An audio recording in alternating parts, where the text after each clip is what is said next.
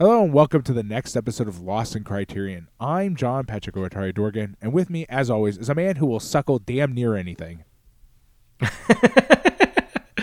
I am the Adam Glass, and just whip those bad boys out and just stick them in anything's mouth. It doesn't matter. Oh, okay. I'm the one That doing is the so suck. here's an interesting phenomenon. It's not really heavily recorded. The American English definition of suckle has slowly started to shift. People have and it's been happening for a while. It's not really super well documented, but it does exist. There's papers about it and stuff.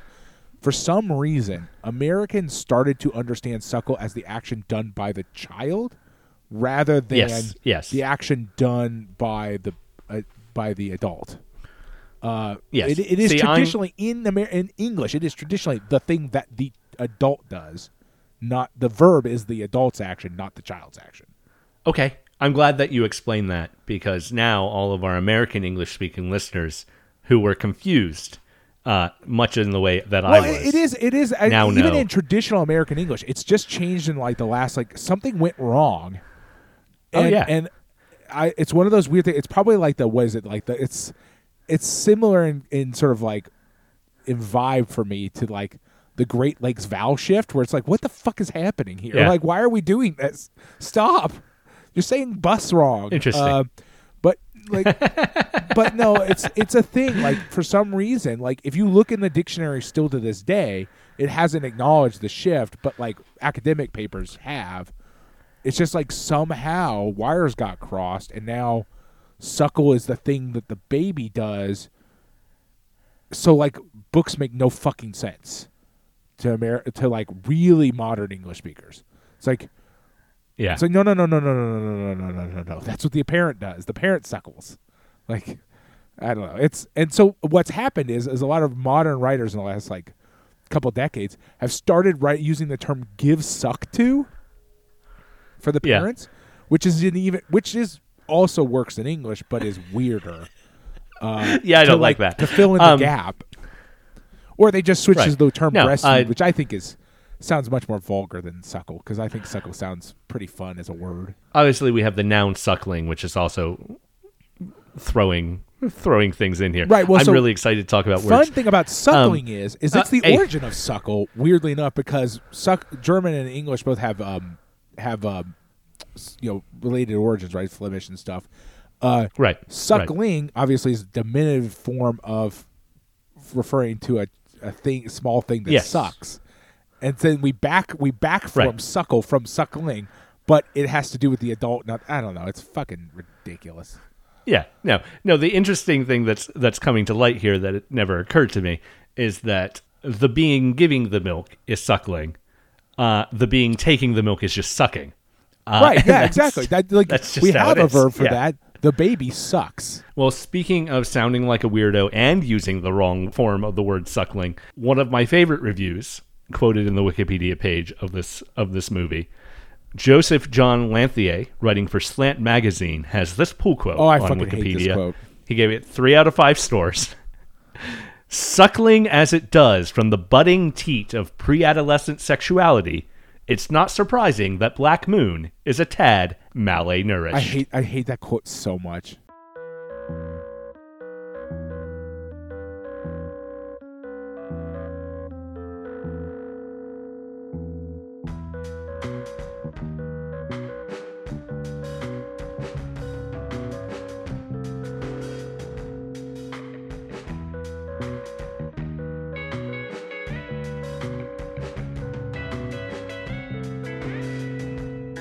Well, Pat, before we get into our movie this week, I do want to talk about our Patreon. It's patreon.com/LostInCriterion. Over there for $1 a month. You can help keep us going. You get access to some bonus content. We watch a wide variety of films over there, always non-Criterion films. We've watched everything from, a Louis Malle film, God's Country. That was a really great episode. To, let's say, Ready Player One. Not as great a film. No, it's not as great. I don't hate it. But listen, no, certainly it's we not have the watched worst movies film over we've there ever that I watched for this legitimately project. hate, though, to be fair. We've watched movies on the main podcast that I've hated worse than that's Ready a Player guarantee. One. So, that $1 gets you the vote on what we're going to watch, gets you access to the whole back catalog. There's over 70 episodes over there already. a little above that at $5. Well, for folks at that level, they get thanked on air. And thank you so much to everybody at the $5 mark, because it really helps pay our bills, keep us going. Everybody at the $1 mark, too. But you don't pay extra to get your name read. Mainly the deal is you didn't fill out the form that said, I want somebody to say my name. Right. You click that box and pay your extra $4. This is what somebody you get. Says your name. Thank you so much to our $5 supporters. Thank you so much to our $5 supporters. Andrew Jarrett, Chris Otto, Eric Coronado, and Stephen Goldmeyer. Yes, thank you. A little above that, we do something pretty dang special. Pat makes a piece of art based on one of the movies we watched recently. I get that printed up on a postcard, write a little personalized thank you note on the back, and send that off once a month. We also like to thank our $10 and above supporters on air.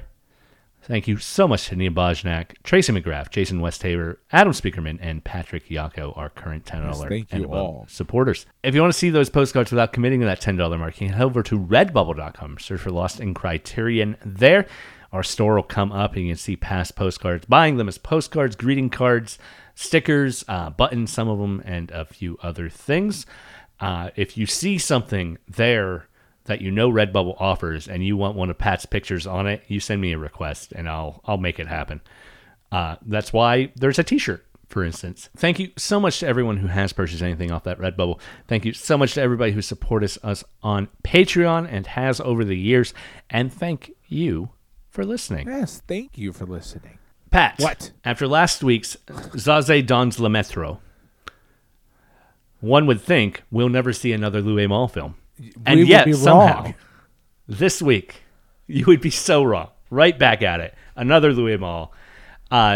Malle is a favorite of ours. We've liked Malle films since the very first one. We've liked Malle films since the very first set. Maybe not the very first one. Yeah, I mean, Malle is a weird character in the sense that, like, he has made some stuff I really, really, really liked, and then some stuff where I'm like, I don't know about this. Mainly it has to do with, like, his choice of subject matter. It's more like sometimes just is like something I remember one of them for sure. One of my big complaints was he seemed to, at that time, epitomize the sort of French obsession with male coming-of-age stories. Like, yes. Like, his was just the most that it could be. And it was like, I think it was the one about incest or something like that. Or maybe it wasn't the incest one. Murmur of the Heart is definitely the one you're thinking of. And yes. And then that was the very first one we watched. And then Le Camus and Au revoir les enfants, which Au revoir les enfants is fucking amazing. It's an amazing movie. And Le Camus is like, we had issues with it, but also like on a fundamental level, I kind of liked it. There's a lot of really interesting things going on with Le Camus. Those were all part of a box set, and that was the first Malle film we watched. And then very shortly after that, we put Malle on a bonus episode. We wanted to watch one of his documentaries, and we watched God's Country. And God's Country was great. Yes, we both love God's Country. Since then, we've watched Elevator to the Gallows, The Lovers, The Fire Within, My Dinner with Andre, which we both my brain loved as always well. forgets that My Dinner with Andre is a Malle. My brain can't handle that information, despite the fact that it should. I don't know. It's every time you say it, I'm like, what? The only of his, that's right. Yeah. It's the only of his American films we've seen so far, and now with Black Moon, the only other one in English that we've seen so far. So it's definitely an outlier to what we watched. And then, of course, last week we had Zazie dans le Metro, our most recent one. Which, again, we liked. Zazie dans le Metro, I thought was really interesting. Yeah, a lot of very interesting things. So, like Zazie dans le Metro, Black Moon is also surrealist. Zazie is early 60s. It is bright. It's happening at the same time as the French New Wave is coming into its own. Malle, not necessarily a French New Wave director, but it's also his third movie. Prior to Zazie, he'd only done Elevator to Gallows and The Lovers. Just prior to Black Moon, he had just done Le Camus, and just before that, Murmur of the Heart. In both instances, Elevator to the Gallows, The Lovers, compared to Zazie, very different movies. Murmur of the Heart, The Come Nu Shin, compared to Black Moon. Very different movies, but all coming-of-age stories in interesting ways. Yeah. Not Zazie, obviously, also a sort of coming-of-age story, whereas The Lovers in the Elevator, not. But, yeah, I just named 6 films, but throw the other ones from the Criterion Collection in there. This is a really eclectic director. Yeah, he is. And I think making that's what very one of the things different that makes tales. him so fascinating is like we've never watched we have yet to watch a thing from him that is the same as the last thing, like a previous thing we watched from him. Like every single one is pretty wildly different. Yeah, nothing retreading really at all so far. And maybe he does at some point, but so far what Criterion has shown us his filmography list is not retread. really that long. I suspect, I don't know how many more Malle films we have, but I'm kind of starting to develop this sort of idea that like we said, like we may never get a repeat. You know what I mean? Like they may literally all be different beginning to end. Like we'll just never see anything that's like anything else. And it's like, it's kind of a fun thing for to kind of discover a director like that, because a lot of the directors we've come in, really like we watch a more of an evolution of their style, right? If I'm looking at some of the other, really any of the other French directors we've watched, mostly there's a sort of, you can like trace a path through their style, right? Like as they slowly evolve, they're making lots of movies, and every movie is sort of a departure from the previous film, but still shares roots with it. Whereas these ones, like if you didn't know they were the same director, I don't think you could figure that out. Yeah. So far, in our experience with Malle, he doesn't even necessarily have a style where I could see a random movie and think that's got to be a Malle film. I can do that with Kurosawa. I can do that with Godard. I can do that with Fellini, certainly. Right? Well, yeah. I can Fellini, do that with almost Hitchcock. Child's Play. But yeah, no. I mean, right. But yeah, but the thing, you exactly. You can't do that with Malle, like as far as we could tell, right? Like we may be missing some stuff, but like we've seen like. I mean, again, he only made like 20 movies total or something. 20. I haven't actually counted the list, but I don't know.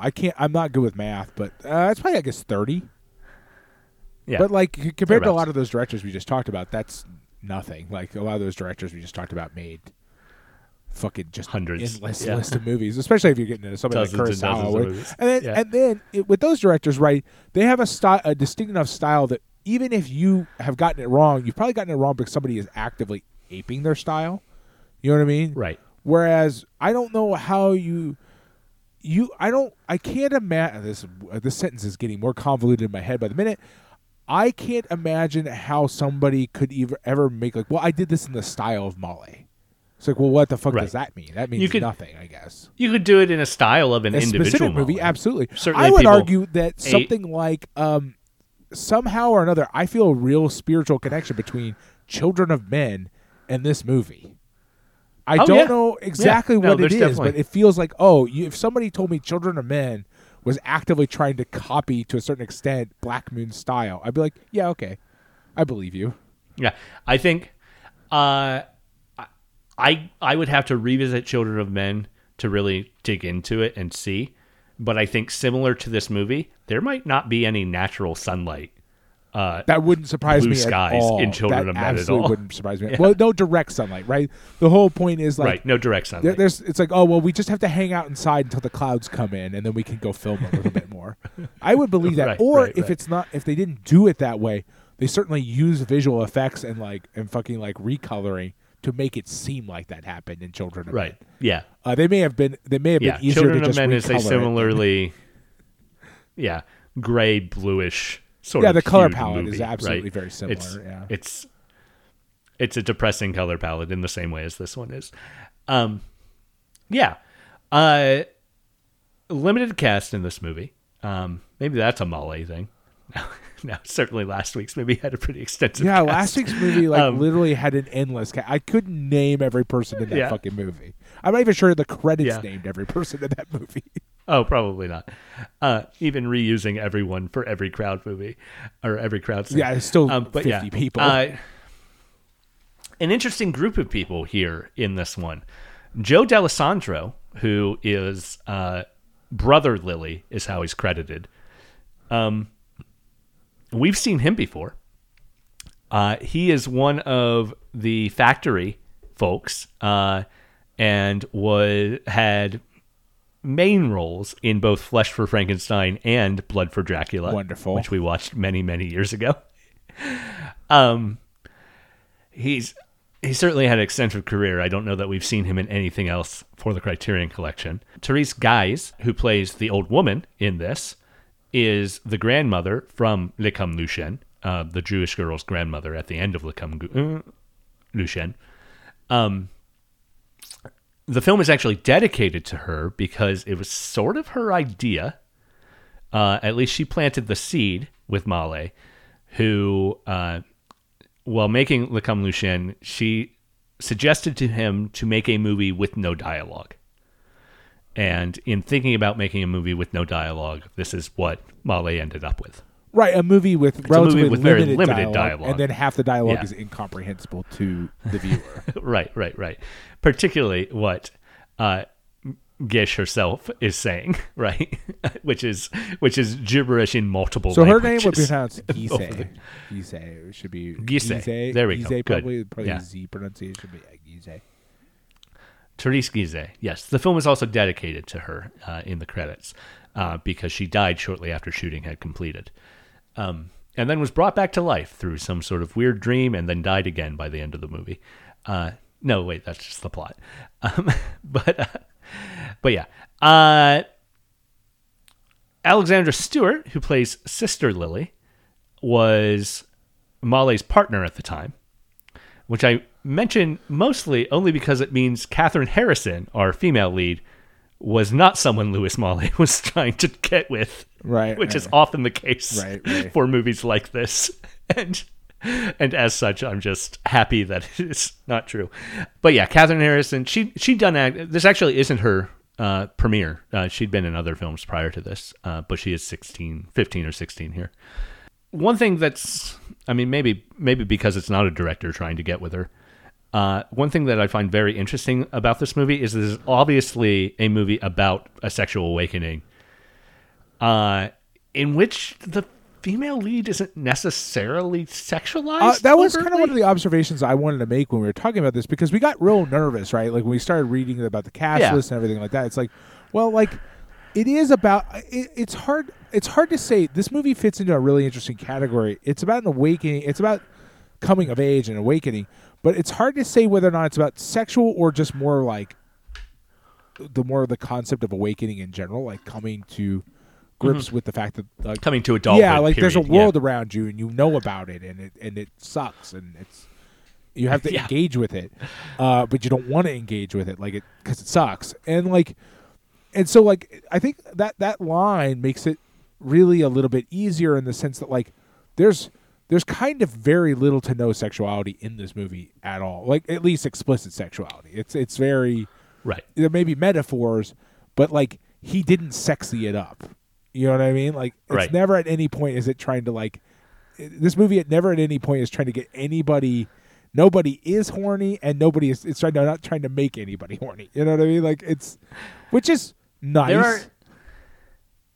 There are reviews of this movie that describe the brother and sister as incestuous, and there are moments where they are certainly more affectionate than a normal brother and sister may be. I would argue, though, I think most of that stuff is the reviewer's baggage more than anything, right? Like I think that might be something the viewer is bringing to it, too. Exactly. As well, yes. Because like really, my impression to a certain extent, and like the interview with Malle didn't really change this. Is that like to a certain extent, Malle tried to create sort of an empty box that the viewer could pour things into to a certain extent. Like there's a lot of seeming metaphors, but not necessarily explicit metaphors that the viewer has to like derive their own meaning from. You know what I mean? Like it's about coming of age in the sort of broad sense, but then like it's up to the audience to do everything else. You know what I mean? Like I don't know how to describe it. It just it feels like it's more of a cipher than it is anything else. It's very strange. An interesting thing about this movie is that Malle essentially wrote it in automatic writing. You can kind of feel that, right? I don't know that he went into like a trance-like state that automatic right, writing sort of implies, but it's so maybe not yeah. automatic, but what's the term? There's another term for like when you write, like stream of consciousness writing to a certain extent, where you're just like, you're not necessarily in a trance, but you are just allowing kind of whatever phrase pops into your head or whatever idea pops in your head, just like goes on the fucking paper. No self-editing, essentially. Right. Except, here's where the self-editing comes in, and it's sort of interesting to what he might be trying to do here. With Zazie, everything was very anarchic, in a colloquial sense. It's very, whatever crazy idea we have, we'll throw it in, sort of thing. Here, Malle, while claiming to do this sort of automatic writing, also was self-editing repeatedly and said whenever something like a plot popped up, he'd cut that bit out. Okay. So he's actively working against a coherent through line in the movie. Right. Well, that certainly is counter to the idea that it's all automatic or something like that. Right. But like, it kind of fits with like what I was saying is that like, there seems to be a direct interest in making a thing with just a blank canvas on which the viewer can write their own sort of story, right? Like, there is no story, really. Right. So, I mean, there is a story because, unfortunately, despite Molly's best efforts, this thing happens over the passage of time. Yes. And because things happen over the passage of time, ta-da, you got a fucking story, bud, whether you like it or not. It may not be a very coherent story, but it is one because on a fundamental level, things happened over time. So therefore, a story happened. Like, I could tell the story of what happened in this movie. It just won't make a lot of fucking sense. Yeah. I will say one other, maybe not just a reviewer bringing baggage to the review to say the brother and sister are incestuous, is they do sing a duet of Tristan and Isolde from Wagner, and that is a love song. Yeah, that's true. There's that aspect too. That's very true. I mean, again, it's one of those things where, like, I think it's similar to the sort of like the awakening portions of the like sort of concept of the movie, where it's like, that is true, and it's probably not exactly wrong to say, but like the amount of work your brain had to do to make that a reality is so much significantly more than what Malle had to do to make that thing. You know what I mean? Like, it sounds weird, like the way I'm trying to put it, but like, yes, they do sing a love song duet, which is maybe weird for siblings, assuming they're siblings. They do refer to each other, like, bearing in mind that brother and sister in classical terms can mean a lot of things that we're related by blood. There's a lot of information not provided, right? Citation needed sort of stuff where it's like, okay, well, Malle didn't tell us fucking anything. So you're deriving everybody, not you, but like people in general are deriving almost all their information from inferences and sort of like half present gestures in the movie that like are all at best half existent and half not. Yeah. Also, both those characters named are Lily. They kind of look like each other. He kind of looks like our main character, Lily. And this whole thing might be in her head anyway. So the idea that they are just different aspects of her psyche, the masculine, feminine that she might be growing into, or plenty of other interpretations of them as non-literal humans. Right. There's a very easy interpretation, especially when you consider the ending of the movie, where she's in the bed of the old lady. There's a very much like, I'm becoming this person sort of thing, which is like about becoming older, right? Becoming, I assume from my reading, about growing up, and then the inevitable conclusion of growing up is growing old, right? Right. And so it's like, and okay, well, that seems very in your head. That's not a real thing that's happening, right? Like, you know what I mean? Like, right. And the cyclical nature of growing old as well, because the old woman has a very petulant, childish interaction with the world, right, until the point where she is replaced by a child for Lily to breastfeed her and pick her up and coddle her as she walks right. around the room. Right. It's there are ideas of aging and aging into and out of adulthood that are definitely at play here.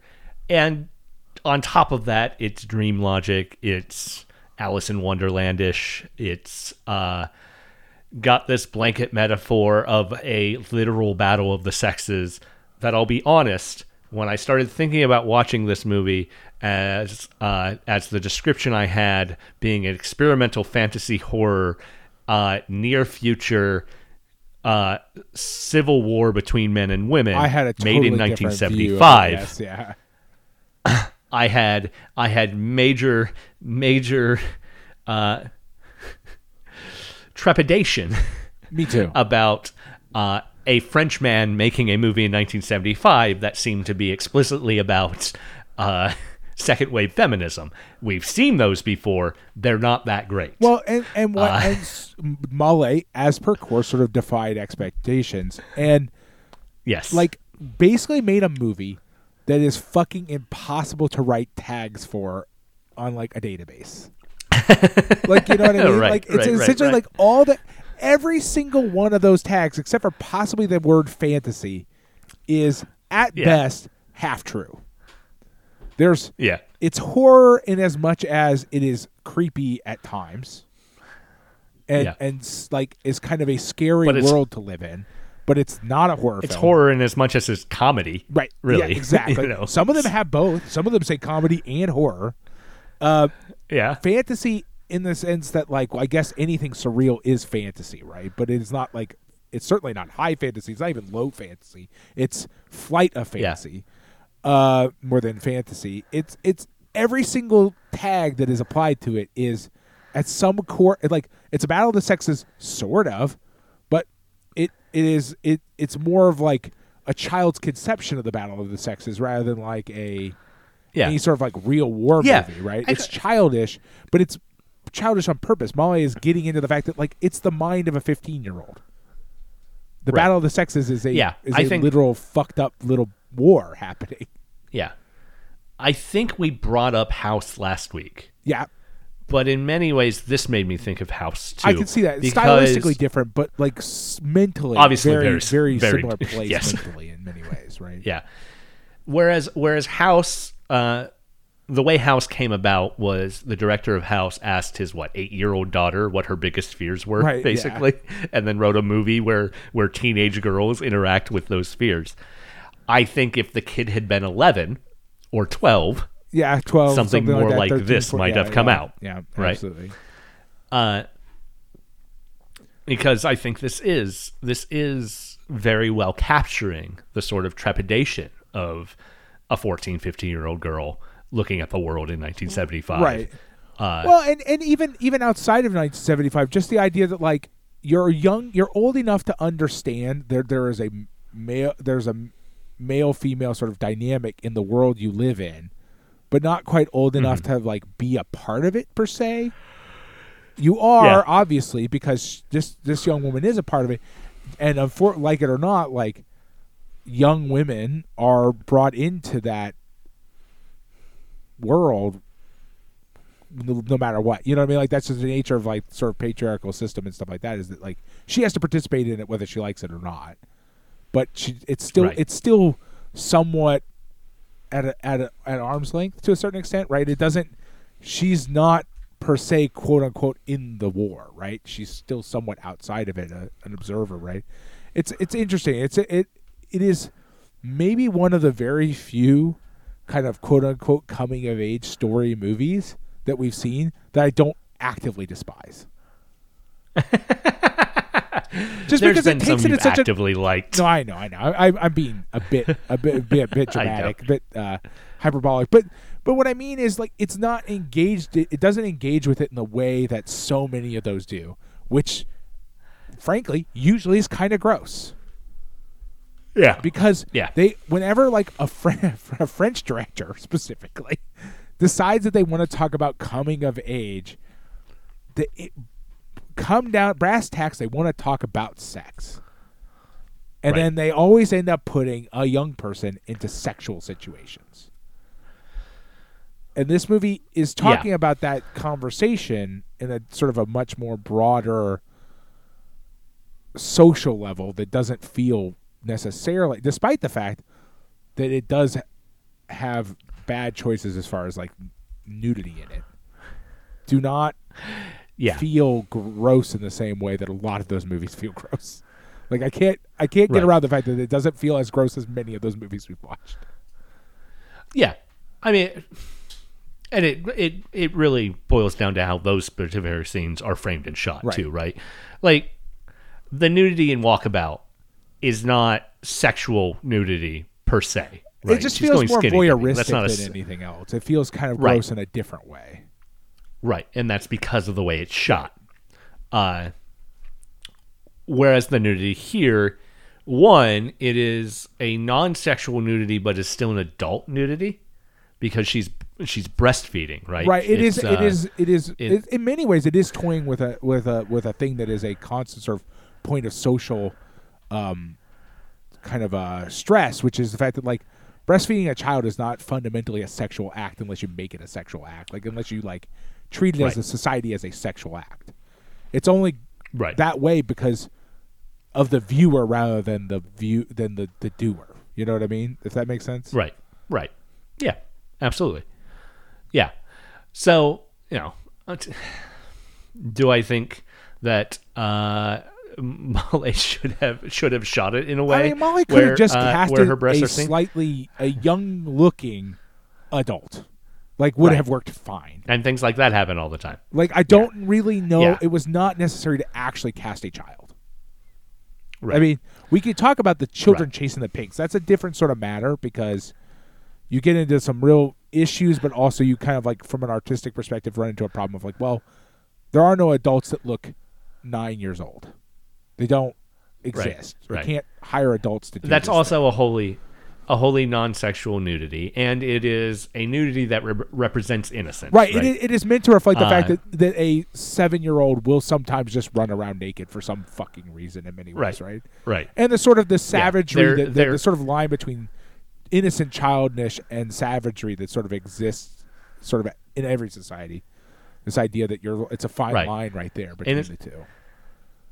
Right. In as much as this is a literal future Civil War battle between the sexes, these are feral children who've been left to their own devices. Well, and they're being herded. They are hurting the pig, and then the adults are hurting the children. It's very... Right. You know... Yeah. Well, it's very much a commentary on the way that children are treated by society in general, right? They are the sort of the feral ones that we herd like animals, right? Like, they're not...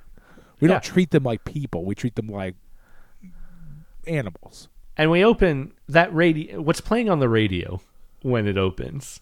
She's bouncing between channels, but I wrote down the text because it was. I mean, one, it's the first words of the movie, right? Right. And first words and last words are always something to keep in mind. Right.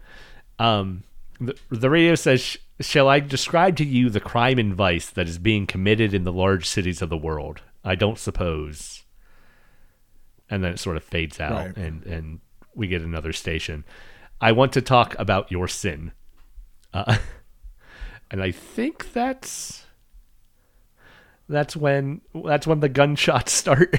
Is after I want to talk about your sin. Yeah. Yeah. But it's a pretty quiet movie, right? Right. Oh, I think that Tristan in his old song starts playing actually. They do. Right after that tends to be a theme throughout the whole thing. I'm also fascinated by the fact that, like, you know. That sort of that framing makes me think about something slightly different that I didn't consider when I was watching, which is like you also sort of end up in a sort of Garden of Eden sort of scenario kind of idea too, right? You know, are any of these people where sort of in the sort of broader sort of sense of their existence as sexual beings or not, and then like how does one enter or leave the garden and stuff like that is sort of and sin and things like that seem to be a theme too. Again, Malle just sort of made a blank canvas on which you can paint whatever fucking picture you want. Right. Right. And we could spend hours talking about make how up a million the old woman different who refuses interpretations to leave of this her fucking movie, man. She could definitely be God in an Adam and Eve Absolutely. Garden of Eden sort of thing, 100%. Where brother and sister Lily are Adam and Eve, and the rest of these feral children are something different. And maybe even in that instance, Lily becomes a Lilith. And we could dive down that route for absolutely. an hour. I in that sense, there's one of the reviews of the movie describes it as something like a I forget exactly what the quote is. It's like a baffling. Vincent Canby calls it baffling and beautiful and occasionally very funny. And it's a very accurate description of this movie, right? Yeah. Like, and the thing about it is that like it's one of those times where like the term baffling is like a compliment, right? Like this movie on a fundamental level, I really like it because you could watch it, I think, maybe not forever, but for a very, very long time, and you would never get an answer to like essentially any question you ask it. It's sort of like it'll just shrug at you and be like, I don't know. What do you think? And so but it's not actively disengaging. No. It's hard to explain the feeling of watching it. It's what I mean is it's was it like Socratic almost in a weird sort of way where it's like asking you to answer all the questions. Like, well, I don't know. You tell me. Like, what do you think about? Because like it has no answers in it. It just provides none. Right. And like the war scenes. We have this battle of the sexes scene, right? But the first execution, the first gunshots we see, the women are being actively killed by being shot in their breasts. Right. Well, there's a bunch of weird things that like tweak it too, right? Like one of the soldiers goes over and like kisses one of them on both cheeks, like a child, like a family member, like a close relation, and then they shoot him. It's like you're getting into this sort of like Malle's playing with this dynamic from this young woman's perspective of like sort of the complications of these relationships, right? That like that none of this is straightforward. There's no straightforward interpretation of the relationships that exist between people. And even familial relationships can be dangerous. Right, exactly. And the idea that like, well, and if you could extend that further, right? Like the two Lilies, like what is their relationship? Well, we don't know, right? Like relationships between people are complicated and like nuanced. Right. I am actually getting mentally sidetracked about thinking about the old woman as God. Well, that's the thing, right? But trying not to go down that route. Is the old woman God or is Lily God? Because clearly, if we're gonna go on, like in some ways, right, it's very easy to look at and say, okay, well, Lily creates this world. Like it's if you're gonna get one, if I got one thing from this movie, it's that this all exists in Lily's head. Because the closest we get to any answer, in my opinion, is the old woman talking to Lily about the world or making fun of Lily, says something to the effect of she thinks there's a war on. The old woman implies that that Lily is delusional, or at least and the old woman also says. Yeah, the old woman also says that Lily is imagining the unicorn, and the unicorn later tells Lily that the old woman doesn't exist. Right, exactly. And then everyone disappears at the end of the movie, except for Lily too, right? And then the unicorn reappears after everyone disappears. Right. So, even the things that you think the movie might be telling you always have a "but wait a minute" sort of element to them, right? Something to say, well, that's not as straightforward as you want it to be. You can't ever just read it straight through. I don't know. I find it deeply fascinating. It's really like, you could just waste so much time on this. And what I'm really saying is fuck Christopher Nolan.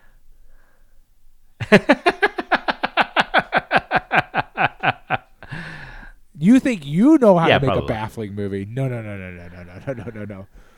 What's the line from Batman from the Batman movie about being like born into darkness or whatever like that? You merely adopted the dark. No. We found the person who understands how to make a baffling fucking movie. Yeah. I don't know that Louis Malle was born into baffling movies. No, but maybe. he certainly is this shows me a real knack for it. I gotta tell you. Yeah. No, I would argue that probably if we're gonna pick somebody who was born into baffling movie, it was probably Bergman. But just in terms of oh nope, I made them all like that. Never made one that wasn't like that. Beginning to end, they're all like this. But they are interpretable. The thing about Bergman is that you can actually interpret a Bergman movie. Good fucking luck on this one. Yeah. No, this is one of the most interesting things about this movie is that it is purposefully uninterpretable to a certain extent, which is what makes me really love the interview with Malle that we get as a bonus feature, and it's the only bonus feature, in which he spends the majority of it complaining about people asking him what the movie means. It does feel like you asked for this, man. Like you got what you asked for. Like Yeah. I mean, this is like even Antichrist. I could find more meaning in. No, well, that's the thing, right? Is Antichrist on a fundamental level is interpretable. It is. Yeah. The director seems to have had a point and was trying to express that point. Right. The thing about this is Malle to a certain extent and then mind you that is a point. Like it's a meta point, right? Like Malle actively avoided having a point. Right. Which is a meta point, right? Like you can interpret it that way and say, like, well, I know what the point is. The point was to have no point. But on a sort of like the base level, Malle seems to have actively avoided putting in things that could be directly like interpreted, which like makes it actually, he was successful in the sense that you basically can't. You're not allowed. The movie doesn't let you. Right. I do need to call out Malle, though, because at one point in that interview, he says, essentially, you'd never dream of dragging a painter out in front of their painting and asking what they meant by it. And obviously, yes, you would. Fucking happens all the time. All the time. Well, but Malle does have an axe to grind in the sense that Molly's like kind of a little bit. Some of what we're getting here is Malle seems to have an active frustration with the. It's similar to, I would argue it's similar in many ways to what the growing pains that something like video games is going through in a lot of ways in recent years and is going through now. And that like, it's at the time he's making the movies, he still perceives that like film was viewed not purely as being as pure an art form as the sort of traditional art forms, right? We probably in many ways crossed some of that boundary. I think most of the current generation of people just see movies as like they make a fine line. They draw a line where they say this is art and this is not art for film, right? It's very because of the commercial endeavors associated with it. But like when you say to somebody this is an artistic film, they don't go, but films can't be art. They don't argue with you. Maybe I think in the same way that they probably even 30, 40 years ago might have, right? But there's also a cottage industry of explaining movies. Even movies that don't need explanations. No, I agree, but that's exists for paintings too. I mean, name any movie and Google the phrase "that title ending explained," and you will get a hit. No, I know, but I bet no matter how straightforward the ending of the movie is. I bet you $8 million that you could do that with any painting too, as long as it's well known enough to have a Wikipedia article or whatever about That's it. fair. My point is that explaining art is not sort of the argument. Malle, I think, has sort of conflated the two things because they probably both bother him at the same time. Yeah. But like, my point is that like the sort of, for lack of a term, the old heads who would have been on French TV in the 1970s arguing that film isn't real art, they've all died. If they're not actually physically dead, their views are dead. They're a non-issue now, right? No one, again, you might get an argument with somebody about whether a particular film is artistic or art or not, right? Like, and anybody who's which you could have that argument about paintings and about books, right? Is that writing art or not? Is an argument anybody could have about any piece of art, right? But the art form, I don't think people are still having that argument anymore. We've moved on, right? Yeah. I think it's been accepted into the greater mainstream of being like, well, this is a form of art. And that's a battle that I think Malle was probably more in the middle of. Yeah, because I guess I'm approaching it from the other end. In his interview. Right. I guess I'm approaching it from the other end in thinking, the battle isn't over whether or not the films are art, but over whether or not the artist should be forced to, or even deserves a chance to, explain their art. Well, no, I think Malle's having both battles at the same time. There's the battle that he sort of hints at about whether or not it's art or not, which was a battle happening at the time. And then there is, does an artist need to explain their art? Should they have a chance to explain their art? Is their explanation relevant? Like, is it death of the artist or not? Right? Instead of death of the author. But those are the same basic concept, right? Like, do you get to decide what the movie or painting or book is about, or does the author? And, you know, the concept, like, you wouldn't drag a painter in front of their painting and ask them what it's about is, of course, a nonsense statement, right? It happens all the time. Happens all the time for all kinds of reasons. But at the same time, I think Malle is resentful of the idea that, like, he feels, and he's not right, but he feels that that his form of art is being mistreated relative to other forms of art. You know, I think there's a bit of an axe that he's got to grind, where he's like, we're not treated like real artists. What with them asking us what our movie's about? So maybe to a certain extent with something like Murmur of the Heart, and to a certain extent with Le Comme Lu Chien, though Le Comme Lu Chien is obviously very overtly about collaboration and other things around the war. There are films very recently in Malle's career where interpretive questions may be something he has to talk about a lot. But Zazie is just nonsense. And interpretively, Elevator to the Gallows, The Lovers, the other Malle films we've seen prior to this chronologically aren't really confusing. No, yeah, that's true. Standpoint. I mean, like, Zazie dans le Metro, right? Is I could see people asking, but I think most people would be asking in sort of a playful way because it's so silly. You might ask somebody in a sort of fun way, like, hey, like, what were you trying to tell us with this weird, X really silly scene, right? Right. I don't think that's the sort of thing that would get up his craw, Now, of course, with The Lovers and with the nudity in The Lovers, he is someone who has probably had to defend his art as art versus pornography. Well, I think I think that might have been a thing that even came up, right, when we were talking. I don't remember. Certainly, when we were talking about The Lovers, yes, because it was banned in Ohio. Oh, that's right. Yeah. I remember. I thought it was, but I was like, "Am I thinking of the right movie?" I don't. The case around The Lovers is the case that spawned the phrase. I'll know it when I see it or whatever. Yeah. I'll know. Yes, I know. I'll know it where I see it. Potter Stewart asked to define pornography in court. A justice of the Supreme U.S. Which is Supreme a very Court funny, like, it's one of those funny things that people drop, but it's also like, what a fucking useless, like, it's in the end, it's like, what a fucking stupid thing to say. Gotta love American legal system just being the dumbest fucking thing you could think of. Yeah, I mean, the great thing is that Stewart did not consider The Lovers to be pornography, but still. It sort of does. It does eventually pave the path to saying, like, well, like, on a realistic sense, like, you can't ban anything. Not really. Like, you can't. Right. Like, it's just not acceptable to ban anything. Basically, it's sort of part of that path. But there are certainly people or municipalities who would consider Black Moon pornographic. Right. Even though there is no real sexual content in it.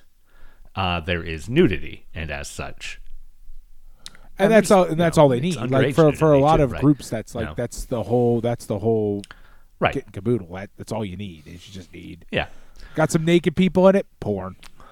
Done. Yeah. We figured it out. Now,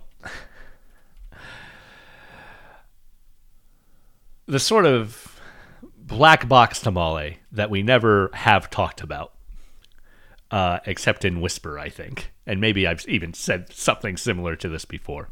His next film after this, in 1978, 4 years later, he makes Pretty Baby, which is the first American film. And Pretty Baby, it's not part of the collection. We won't watch it. Right. But Pretty Baby is the film premiere of Brooke Shields. She is 12. She is playing a child prostitute. And she has nude scenes. Something like Pretty Baby. And there's a sort of rash of late 70s, early 80s, even American films where something like Blue Lagoon, where there's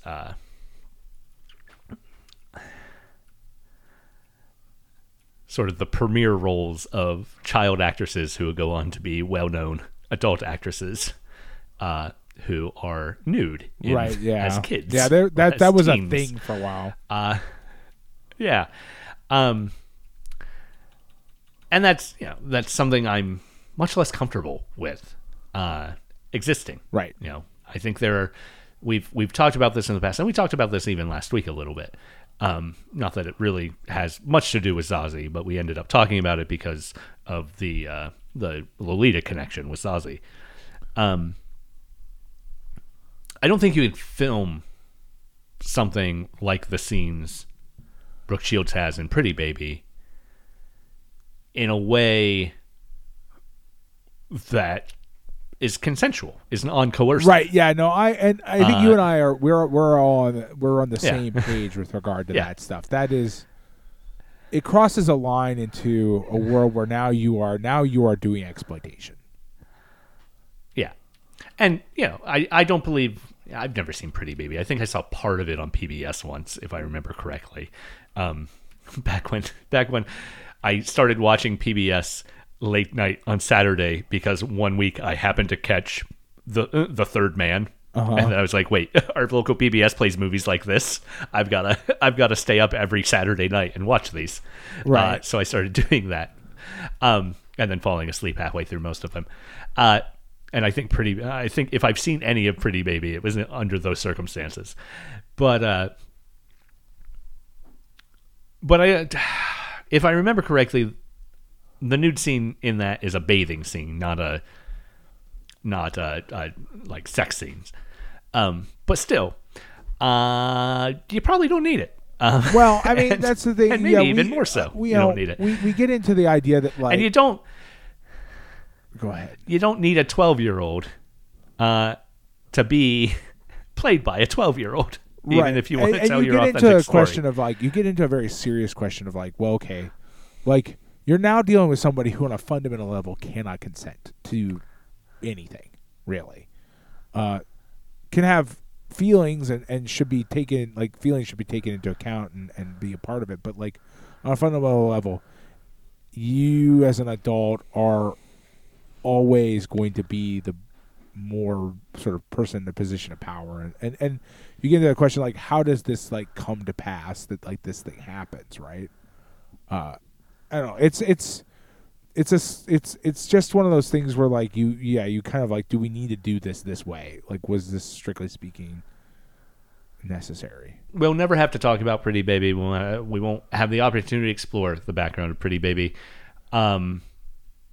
Polly Platt wrote it. Polly Platt is generally someone I respect. Malle's generally someone I respect. Yeah. Maybe it's not something. Well, we were very, very worried about Black Moon. But like we were extremely worried about Black Moon. Black Moon turned out to be like really defy explanation. So like I'm going to reserve judgment on it on a sort of fundamental level as something. Well, I've never seen it. I probably never will see it. And I kind of like don't want to like. Again, I was pretty. It's also not something I'm going to seek out. Right, exactly, and I was pretty laughably wrong about my interpretation based on of this movie. I was very nervous. That is very true. That is very true. And yeah. this movie radically defied my expectations. Like, again, it failed the sort of concepts of genre and the concepts of like tagging and like declaring what kind of movie a thing is. Yeah. Just totally didn't work and didn't apply, right? Like in this situation. And that makes me, this movie kind of calls to mind a thing that I should have known. I did know, and I should have been more aware of that, like, those systems are layers that are applied on top of art, not fundamental to art. And therefore often fail to truly convey anything of any real value to the audience. Right. And you know, because like I literally, as we said, I can't think of a single one of those tags that's accurate to what we watched. No. Not a single and one. We've certainly they all had movies failed. like that before, right? Yeah. Yeah. And they're going to fail even more in the future as they are increasingly written by robots. Oh yeah, I mean, like, God, could you imagine hooray. like what an AI would think this movie is? Like, I can't even. Well, here's the thing, though. Well, not to spend too much time wasting information and time talking about AI, but like, an AI wouldn't even actually analyze the movie. An AI would just compile all the things other people have said about the movie and try to determine based on like, you know, sort of essentially a large database what it thinks people think this movie is. It's just it would just be more horseshit topped on top of what is already horseshit, right?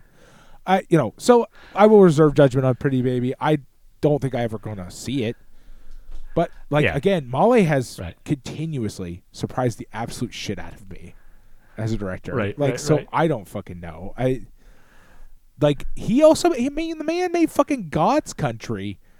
That feels like it's out of fucking left field. It has seemingly no relationship to anything else he made. I don't fucking know, man. Right. Dude is just just completely baffling. Yeah. Malle does call this his most personally intimate film. Okay. The one, I suppose, closest to him, which, you know, that sort of the fact, if he actually wrote it, some sort of stream of conscious thing, that might be just him saying that in different words too, right? Well, it doesn't hurt that he also made it at his house. Right. Yes. Like, yes. It does. That does feel fairly personal, film. right? Like, he's like, it's kind of the opposite of what, like, famously Adam Sandler just used to book movies based on like where he wanted to go on vacation. Yes. And so now it's like this is Malle's exact opposite version. It's like, how can I not leave my house? I would like to make a movie, but not have to leave home. What do I have to do to make that happen? I will make it in my garden. Actually, in that way, it reminds me of the 1995 Stuart Gordon movie Castle Freak.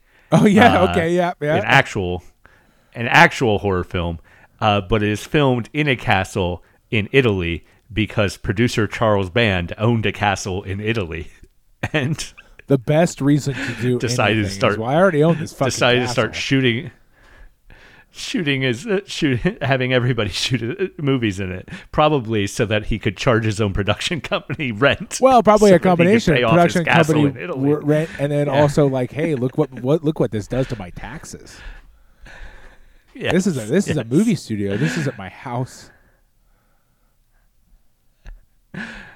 I wonder how many. The Pendulum too. I wonder how many. Ultimately, how many Full Moon movies were shot in Charles Band's house? But, yeah, yeah. Malle's shooting at his house in the countryside near where Le Comme Lucien was filmed. But also, I already said Malle is not as bad as other French directors from the late 60s, early 70s we've seen interacting with feminism.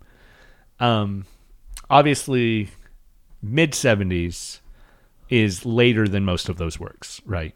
Godard and Truffaut, when we've talked about where they're interacting with this, we're firmly in the 60s. Right. 68 at the latest, really.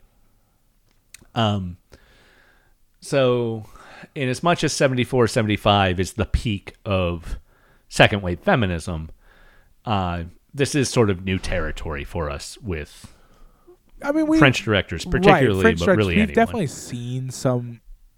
I think we've definitely seen some movies from the right, but I don't. No doubt, but so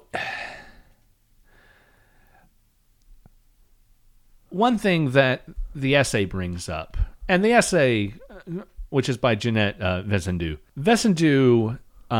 makes particular reference to the works of Georgina Colville, who is a film scholar who Vesendu says is one of the few scholars to take a scholarly look at this movie, particularly Black Moon. Okay. And one reason is that Black Moon bombed at the box office, and it was very hard to see for until the Criterion release, basically. Colville, at least in Vesendu's reading of Colville, since I'm not to the source, I have to acknowledge that, is principally about sexual imagery within the film, and reading it as a sexual coming-of-age story. And we've already talked about why that's not necessarily something you need to do, but it is something she does. Vesendu also talks about, well, she directly says Malle is not guilty, or not as guilty as some of the other filmmakers of his time period and their overt misogynistic reactions to feminism and women's lib. But also, he has framed this movie as coming out during the great moment of women's liberation. And it's not really that. And as Vesendu points out, he's retreated into fairy tales, exotic locations, erotic high art, and this imagined past. Right. So he's not really directly engaging with those ideas either. So kudos to him for not attacking those. Right. attacking you kind of get a sort of a at best a gentle pat on the back and say, well, good job for not being an asshole. Yeah. But not really the same thing as like doing a good job.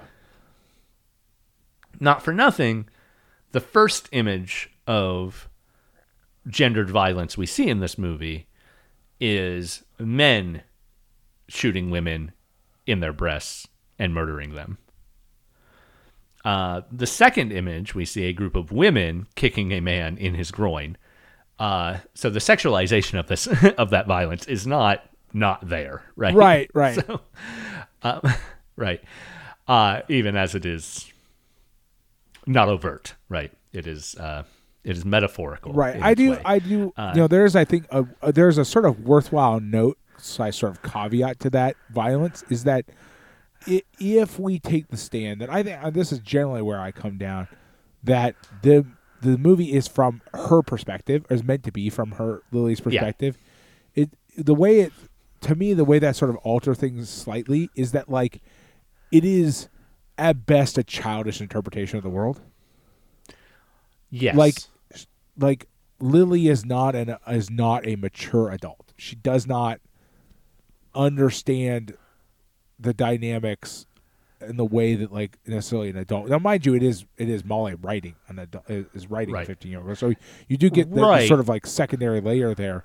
My point is just that yes, there's gendered violence, like sexual elements to the gendered violence, but it is like, as we said, it feels very childish, right? It feels very like, this is the way a child understands.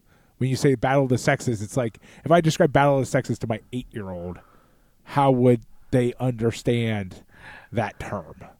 Like, or try to understand that term. They wouldn't understand, like, they wouldn't come up with a sort of like, there's a battle between sort of like the sort of establishment of patriarchy and like the idea of like, sort of gender liberation and things like that. They would be like, yes, you have described a war, have you not? Like, yes. That involves guns, does it not? Periphery to what you just said, it is also we have seen other movies written by men that purport to be a female perspective on this battle of the sexes that have not been as believable very true, in their very presentation true, of a woman's point of view. As I feel this is believable as an actual 14-year-old girl's point of view of what's happening. I mean, at worst, I would say it might be mindset, closer to a 14-year-old boy's interpretation than a 14-year-old girl's. Maybe. Yeah, there's that too. But like, that's still a far cry from what we usually end up with. Is all I'm saying. Like, I don't know. I don't want to totally excuse Malle because I think it is right to say that like it does have problems, right? It has those issues that it does run away from the issue to a certain extent, right? It does retreat into fantasy. It does sort of decide not to truly engage with the topic, and as such is sort of not really about the topic. Right. But that being said, you and I think that one of the things where this comes from is you and I have seen so many bad versions of this at this point. Right. Just so many bad versions. Like, you know what I mean? Like at this point, like anything that's not outwardly and terribly atrocious is kind of like a relief. As bad as that sounds. It's like, oh, thank God. At least this one isn't like that. Right. It's kind of like where I feel like I come down on it. It's like, oh, I'm just so happy it's not as bad as it could have been. Yeah, that's fair. Because it could have been really, really bad. I mean, like reading the description, I was like, oh, fuck. Yeah. Instead, we have a happy adventure with a talking pig. Yeah, I like talking pigs. I'm always a fan. The AI that considers this to be in the same universe as Babe. It's like yes, spiritual predecessor to Babe. Like it's fucking writing an article about it. I don't. It's just like as a large language model, I think that it's like fuck off. But no, I really do think like I legitimately am actually impressed by this movie. I can't. Yeah. Part of that's probably my own predilections. I do really like things that feel somewhat stream of consciousness. That's always a thing that I found very engaging personally. And especially when you get into the fact that like they're very hard to do in a way that like is engaging for the audience. You know what I mean? Like I like in theory I like string of consciousness things, but oftentimes they're badly done and they're not interesting to watch or engage or read or whatever. And this one is probably due to the editing he did do to the thing to make it not bad. And it not being purely string of consciousness, it is a very good one of those. It feels just the right level of confusing to the point where I kind of genuinely like what came out. So I just really I'm really quite enamored in many ways. Yeah, and I think that's also similar to House in that. Yeah, absolutely. It's just a weird movie. The biggest difference would be is that House took me about 2 to 3 months of literally not being able to stop thinking about it before I really was like, nope, I fucking love this movie. Like when I first watched House, I was like, I don't know about this. I'm not sure whether or not I like this or not. I mean, I liked it well enough, but I wasn't sure if I was really like kind of quote unquote, sort of like, for lack of a better term, in love with it. And then for 3 fucking months, I literally thought about House at least once per day. And now it's got to be in like my top 10 favorite movies we've ever watched. It fucking like melted my brain somehow. This one didn't need as much percolation time. It just did it right from the beginning. Probably because it didn't have the tropes of horror. I didn't have to get over the hurdle. Like despite it claiming to be horror on the box, there's 0 elements of horror in this movie. So I didn't have any. It didn't take me as long. There's some weird atmospheric stuff in here, but it's atmospheric in... You and I have talked about my very weird definition of horror. Yeah. I don't consider Alien a horror movie, so I don't know. All right. It is atmospheric as any movie ever shot by Sven Nykvist is atmospheric. Right, exactly. Yeah, absolutely. It's just like you know what you're signing Yeah. up for, basically. It's on the tin, right? It's like, well, yeah, this is what this Yeah. man makes, yeah, straight up. right. And seeing Nyquist do something for someone who isn't Bergman is very interesting in and of itself. But if there's, and- we talked about style, like, can you apply, like, what can you interpret as Malle style? On the other hand, the Nyquist is, despite doing a completely different director, different movie, I think you could probably still tell. Okay, I think that's fair because nothing about this movie would I, watching it with no prior knowledge, I would not ever think, oh, this might be a Bergman. No, But absolutely not. No, 100% no. I might think, in watching this, think, even if I didn't know who Sven Nykvist was, this is shot by the same guy who shot Winter Light, maybe. Well, and so the where I'm kind of coming from it is like, it would take me a little while, but like, I sort of did that thing with like talking about Children of Men and stuff. There's a sort of weird path you could follow where you go, oh, okay, like you have to go down the trees, the branches of the tree down to the trunk, basically. But you would eventually go, oh, I know why these all feel the same.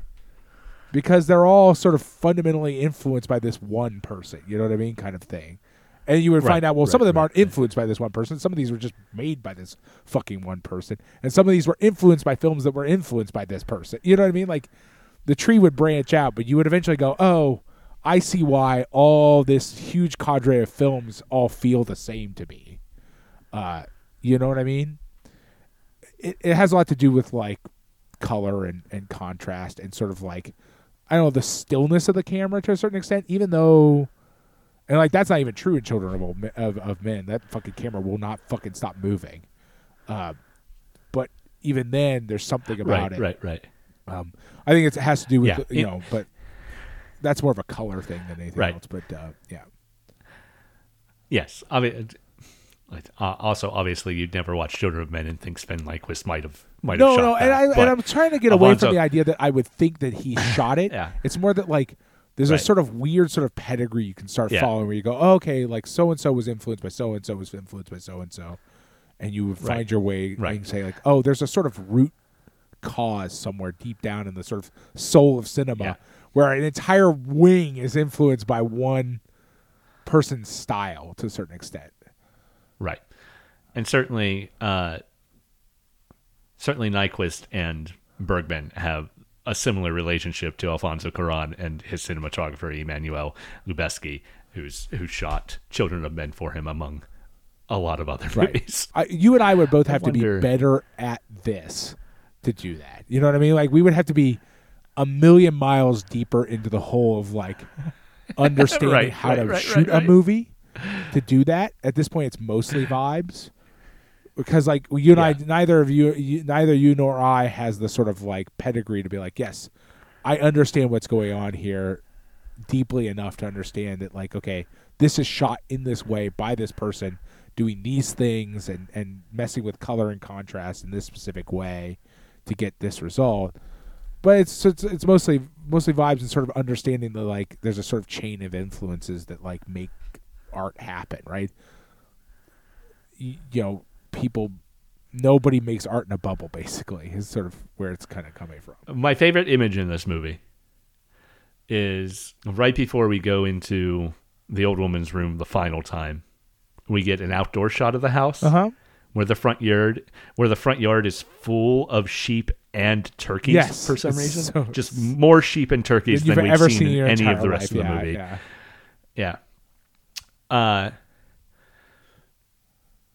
With no humans around, almost to the dream logic that perhaps the humans have been turned into all of these sheep and turkeys. And the sheep and turkeys are separated. are men sheep and women turkeys? Is there something we could go down? Right. Well, No, yeah, and you just don't. But, you're like, I don't know. Yeah. Yeah. Who knows? Who knows what's going on there? Because that does correspond to just after a time where, the violence has, or I suppose just before, where the violence has erupted, where brother and sister Lily have started to fight one another, and the war has encroached upon this idyllic place. Unfortunately, your mention of this as a possible Adam and Eve thing, which is not something I think Malle was going for at all. It's just a fucking blank has made canvas. me think a lot of.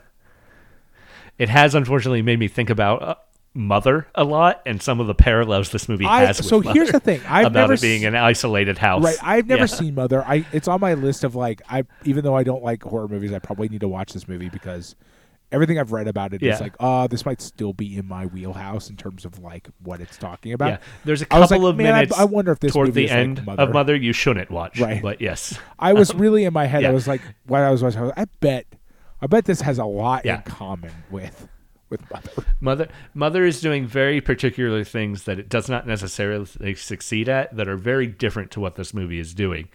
But there are definitely some similarities in here too.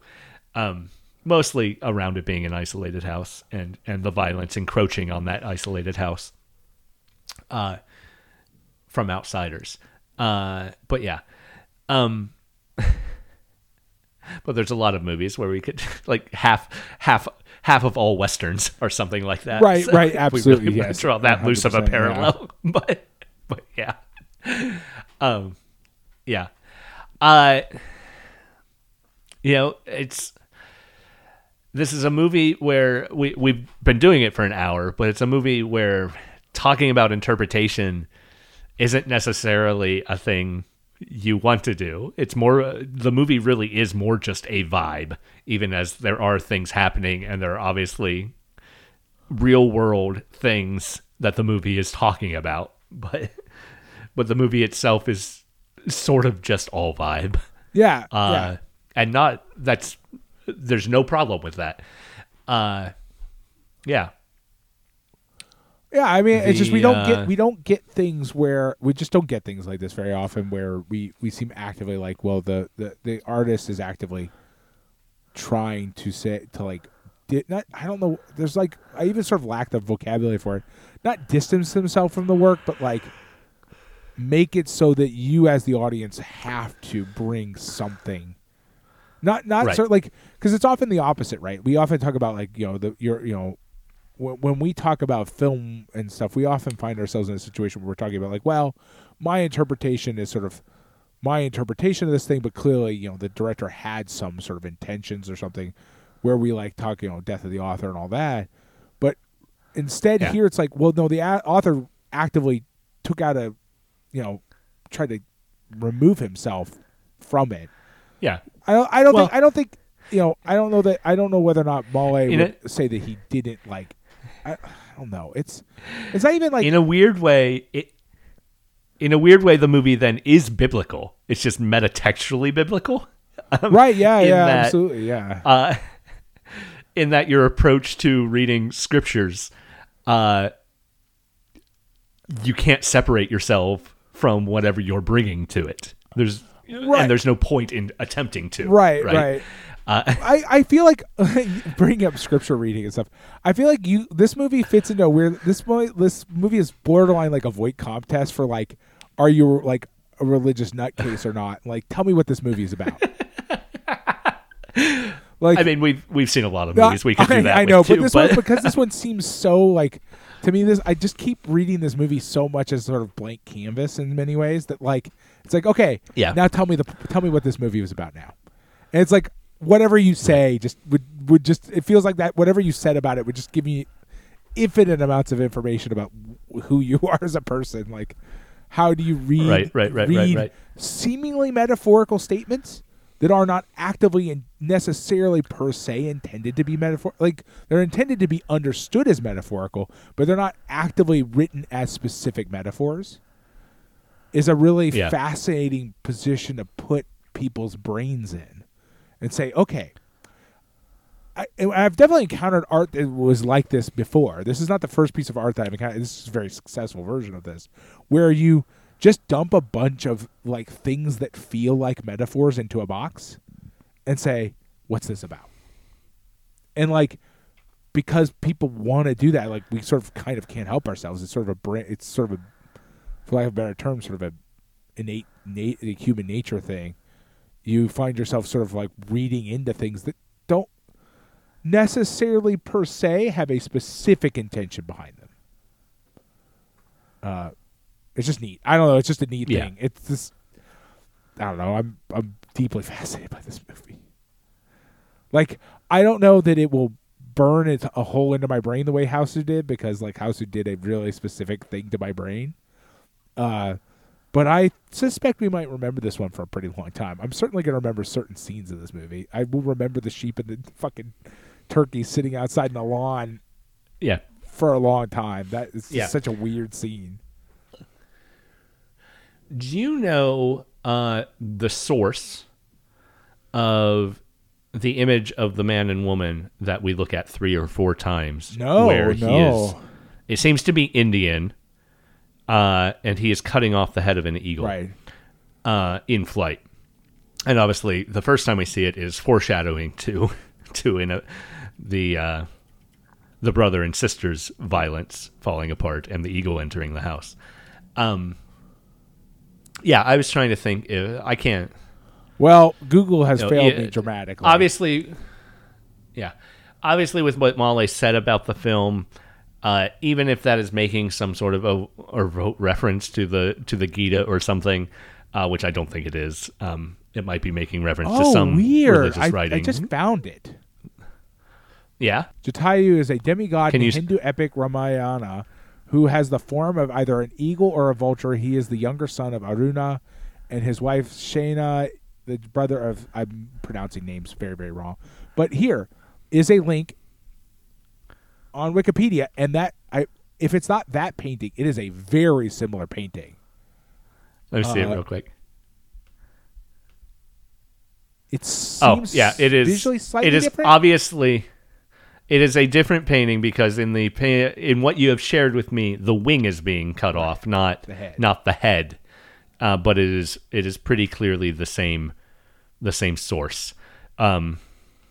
Ravana and Jatayu. So Jatayu is the bird. But whether or not Malle specifically was trying to reference that myth or just found an image that worked well for his purposes is a whole nother animal, right? Yes. So, so within the source material, the epic poem Ramayana, Jatayu is the king of vultures. So the bird in the painting is meant to be a vulture, whereas the bird we interact with in the film is actually an eagle. Right. So we kind of get into this thing where it's like, okay, how much does Malle even care about where this came from? Right. Yeah. And it's not just an image that maybe was even in the house when he bought it or something. Right. You know? Or he found it at like a flea market or something. You know what I mean? Like it's just good decoration and like kind of interesting. Hey. Good on you finding the source, because I wasn't able to. It was sort of a real. If you type in the sort of search criterias, there's one that actually looks right, and everything else is not that. Very clearly, boy, there are so many different paintings of this. Of course, because it's an epic poem, and there's a lot of paintings of this. Well, something about gendered violence within the context of that work, then. Ravana slaughtering Jatayu, the vulture, is maybe the title of this work. I've found the actual painting now. It's a chromolithograph by an R. Varma, Ravi Varma, and was it's from the early 20th century, late 19th century. Anyway, the woman is being kidnapped, right, by this king. And will be held prisoner. And I guess in the painting, actually, the wing is being cut off as well, not the head.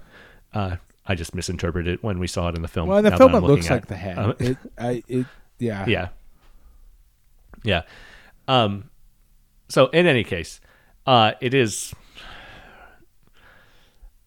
having not read it, if he is killing the king of the vultures while trying to kidnap a woman, it would suggest that the king of the vultures is trying to rescue the woman Well, for that whatever seems reason. to be the sort of story, the very, yeah. very brief story that we have here. Yeah. So in that extent, interesting how learning anything about that story does not offer us any interpretive lens to bring to the movie whatsoever. Not even a little bit. Like, I'm now just as baffled as I was before. I suspect, I really suspect Malle had a painting and he's like, this is fucking perfect. Yeah. It's stylistically exactly where we want to be. Right. I have slightly more information. I am still just as baffled. All it does is foreshadow a sword fight with a bird. There's even a different type of bird. Yeah. So, similar sword, though. So there's that. But yeah. And the bird's not even there to stop a kidnapping, as far as we know. Though maybe that's the interpretive lens we should bring to this. That's the foreshadowing. Brother Lily has actually kidnapped Sister Lily, and she is a prisoner.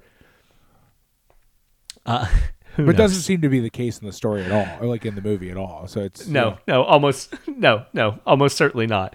Except for the fact that they start fighting at the end, and she kicks his butt, and then the war arrives. So there's that. But yeah, who knows? And honestly, who cares? It was a fun watch, even without knowing any of that. Yeah, I mean, it probably isn't helping. Honestly, it's probably making things worse in many ways, knowing more information. Yes. I mean, more information about specifically, I think is probably like I'm really gonna go, like I really feel like probably not relevant. You know what I mean? Like, honestly speaking, right? Like, I could be wrong.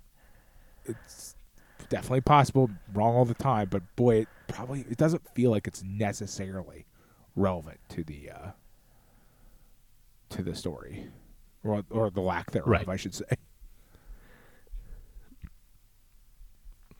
So I don't know. Right. Oh man, this movie is quite a ride. It is quite a ride. Yeah, trying to unlock the puzzle of this movie in your mind is a challenge. Yeah, well, I mean, one reason is that it's not even necessarily meant as a puzzle. No, it's not. That's exactly it. It's not a riddle to be solved. Well, it's just like I said, I think it's pretty much just a box with metaphors poured in, or seeming metaphors. I mean, even other movies I've seen that can be described as operating on dream logic are sort of something to be solved in much more overt ways than this is. Right. This is just, I don't know. I think that to a certain extent, this is Malle engaging with ideas of second wave feminism and this battle of the sexes. And I think that to the extent that that is true about the movie, Vincent Du is accurate to say that Malle is a little bit of a coward. Yeah, no, I definitely agree with that. I think that is a very fair thing to say. That, like, yeah, you made a movie about feminism, but you haven't really made a movie about, you know what I mean? You've kind of dodged around the issue completely. Is a very fair thing to say about it. And again, we've seen people make bad movies about feminism, so at least somebody not making a bad movie is a breath of fresh air. A male director not making a bad movie. I mean, that's I mean, obviously we could applies to male directors. Like, you know. We've only ever seen one Catherine Breillat film. I'm pretty sure we've only seen one. Fat Girl. Unless we watched another one more recently and I forgot. But anyway, her first movie, whatever you remember about Fat Girl, it is very well. I kind of this, but kind of more. One, it's not a dream state; it's more realistic. But Breillat often makes films about young women and sexuality and gendered violence. And her very first film, A Real Young Girl, her first film that she directed, is also about those same things. And and came out in 1976, just 2 years after this movie, right? Or 1 year after this movie.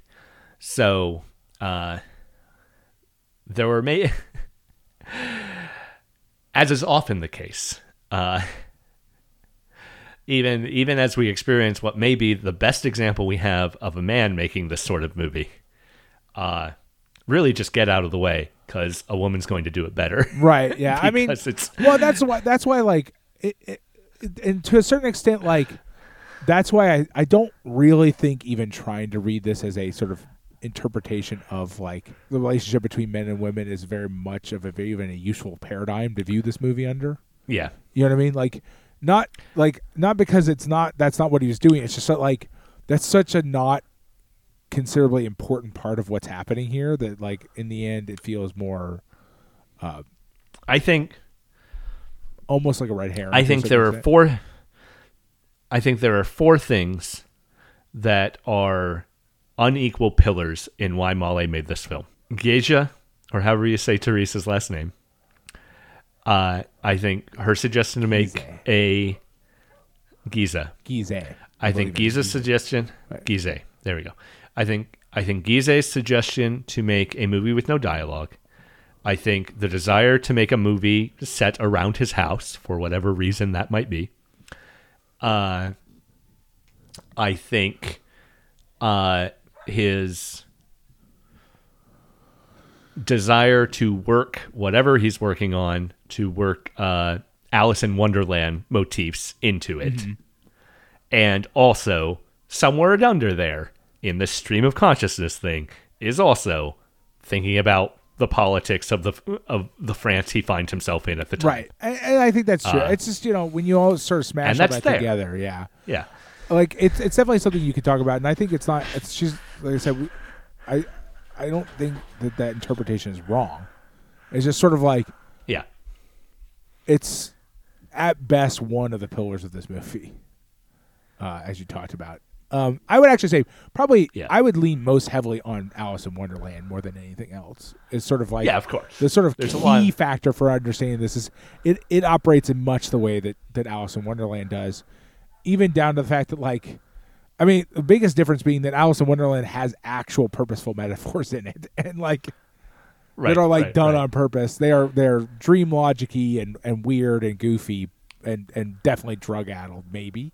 I've always been a bit confused about that, whether or not he was or was not on drugs, because I've read sources that say both, and I don't know which one's the right answer. But the point being that, like, that seems sort of like, well, this doesn't all necessarily fit together perfectly. There's lots of gaps that you have as the audience had to fill in, but this even has less purposeful metaphor than Alice in Wonderland does. Right. So.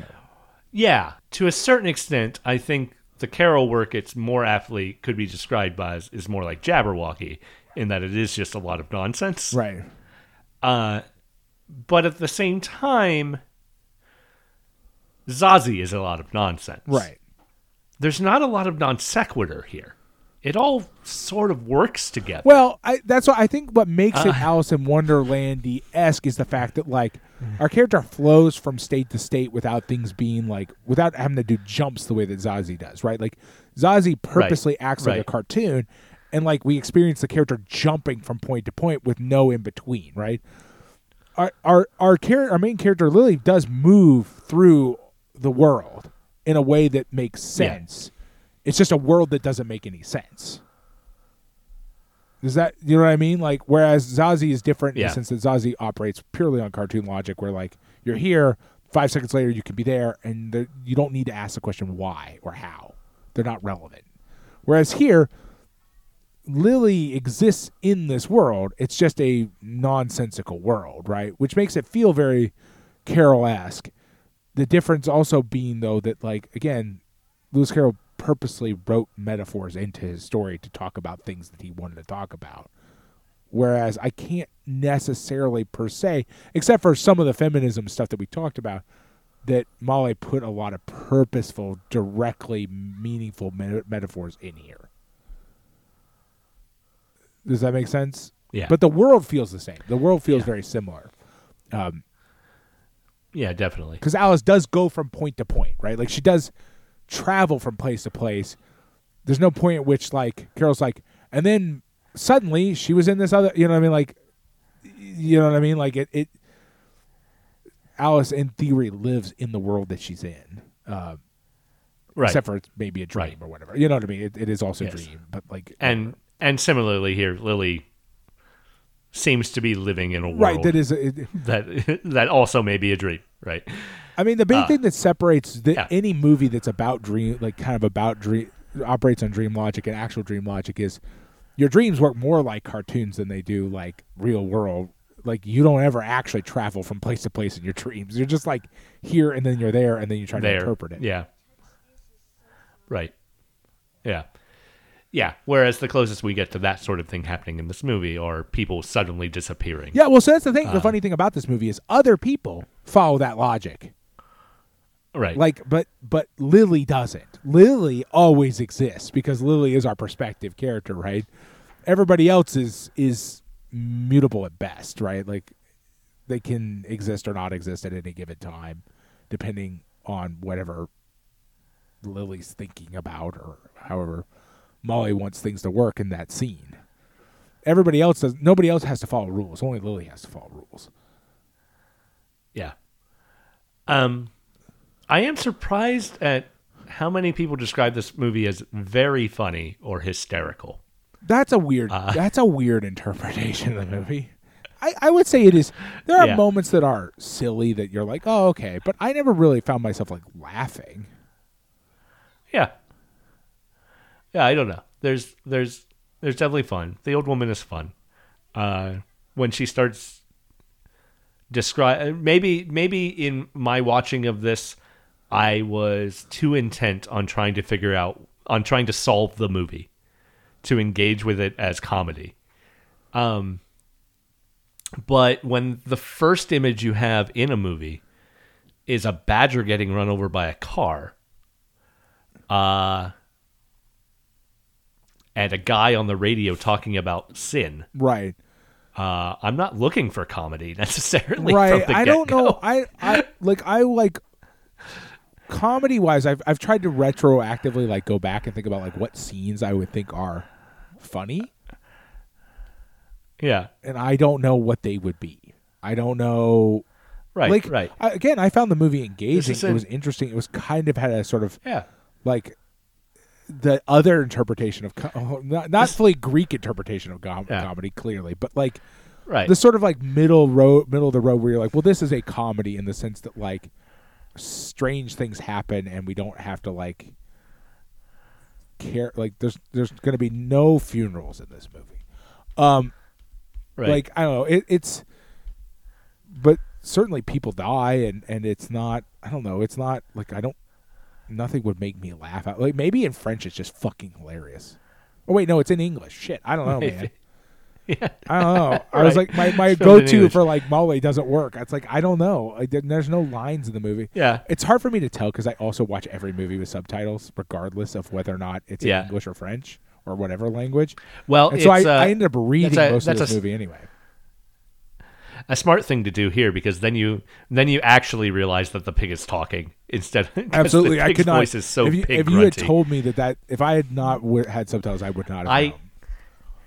I skipped back because as we went through that scene, I kept thinking, did that pig just say milk?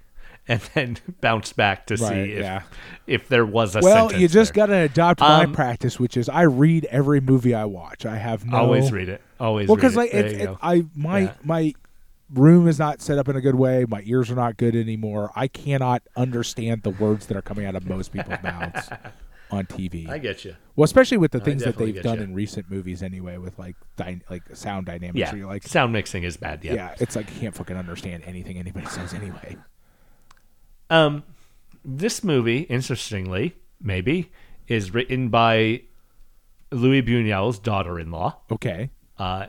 Joyce Buñuel co-wrote the script. Okay. There's some pedigree there. You can kind of feel that. Yeah. It is not surreal in the way Louis Buñuel films are surreal. Certainly not Louis Buñuel films of the 70s, but even older Buñuel stuff that we've seen, something like Exterminating Angel or Simon of the Desert, his Mexican work, are closer to this than the surrealness of Right. Discreet Charm or Phantom of Liberty or Obscure Object of Desire. And Well, stuff yeah, like that. those ones kind of get into it. They're but- almost sort of skits, right? Like little Yeah. sketches of Right, of right, surrealness. right. Whereas the other earlier works actually like have interconnections, right? Things flow from point to point. But Yeah, I would say even something like Go ahead. even something like The Exterminating Angel is. It's not surrealism just for the sake of your surrealism. It's not Dada. No. It's not. I think Buñuel still had a point in what he was saying. Oh yeah, absolutely. Whereas here, I really think Malle's on the level when he says there's kind of no. It's just just exists. Well, and I think that's where some of that fucking frustration. Well, here's the thing. I think kind of trying to tap into what Malle's kind of thinking about when he's kind of complaining about it later, right? Is like if a painter sits down and makes a purely abstract work, and eventually people will stop asking when he says, "Look, it's purely abstract. I just wanted to paint." You know what I mean? Right. And people accept stream of consciousness from painters and even musicians, I think, in a way that they don't accept from certain kind of other art. Like they don't accept it from authors either, right? Like a person writing a book who does it stream of consciousness will essentially sort of be hounded to their grave by people being like, no, that's impossible. You didn't just want to sit down and write and stream of consciousness your way through it. You're going to constantly be asked well, what were you writing? Because there's a conception that those things have to be planned so much and so far in advance that they can't just be purely top of mind. They can't just be purely whatever came to mind. And I think movies are seen in many ways the same way, in the sense that this sort of has I just wanted to paint vibe to it, right? It's right. I just started painting whatever popped into my head next, sort of in a sort of, within limits, right? Because it is written. It did get written. But then again, books can be written this way too, and people don't believe it, right? People don't believe that you can just sort of sit down and start writing whatever comes, whatever comes out, right? And that you can just sort of, that can just be the work. Again, somehow people understand paintings as more temporal and more short term, and so never mind the fact that they take forever to paint. Yeah. It does take a long time to paint a painting, but people conceive of them as singular items rather than long term efforts, and so people accept same with songs, right? People accept music being completely abstract and purely surreal, abstract, and people widely accept jazz as being completely improvisational, right? They don't ask this jazz musician so I'm going to need you to explain this song on a deeper level, please. That you just essentially made up. I don't know. This is just sort of my interpretation, but I feel like painting, they generally treat it the same way. But they don't accept that films can be that way. They just take too many people too much time for people to accept that they could exist that way. And to a certain extent, they are right? They take a lot of time. They take a lot of people. Yeah. So last week we talked a little bit how the art director on Zazie, William Klein, felt like Malle was too French intellectual to really let go and be as crazy as Klein felt the source material needed this movie to be. Right. There are ways then where I feel like, despite the fact he hasn't said anything to this end, this is Malle sort of maybe trying to make a Stan Brakhage film, but not having the courage to go far enough either. Well, I think probably not quite to Brakhage, because just Brakhage is so... Not... But I know what you mean, yeah. right? Purely art film, right? Not art film in the way we use art film, but a film that is just a painting. A piece of art in the way, yeah.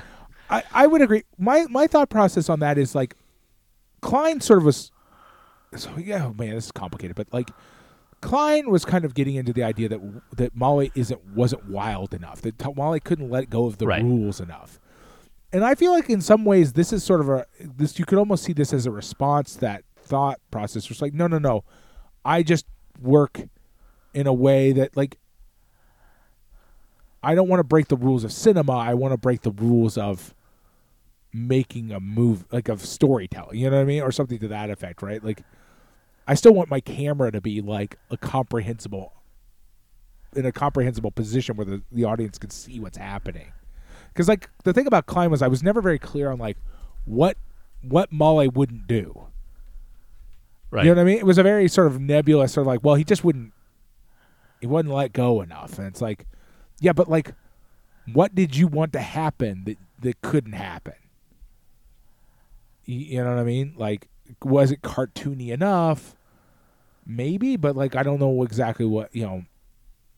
We tried to unpack that last week, and we weren't terribly successful. And this feels like, you know, it seems like, you know, if we sort of try to take each director in their own right as their own sort of author, and they like, I think Malle's quite happy with, like, some of the rules, but not quite happy with other rules, right? Like, there's certain rules, like, you know, oh yes, like, you know, Sven Nykvist, like, making my film and making it look good and being able to, like, people look at it and say this looks good is something I do want.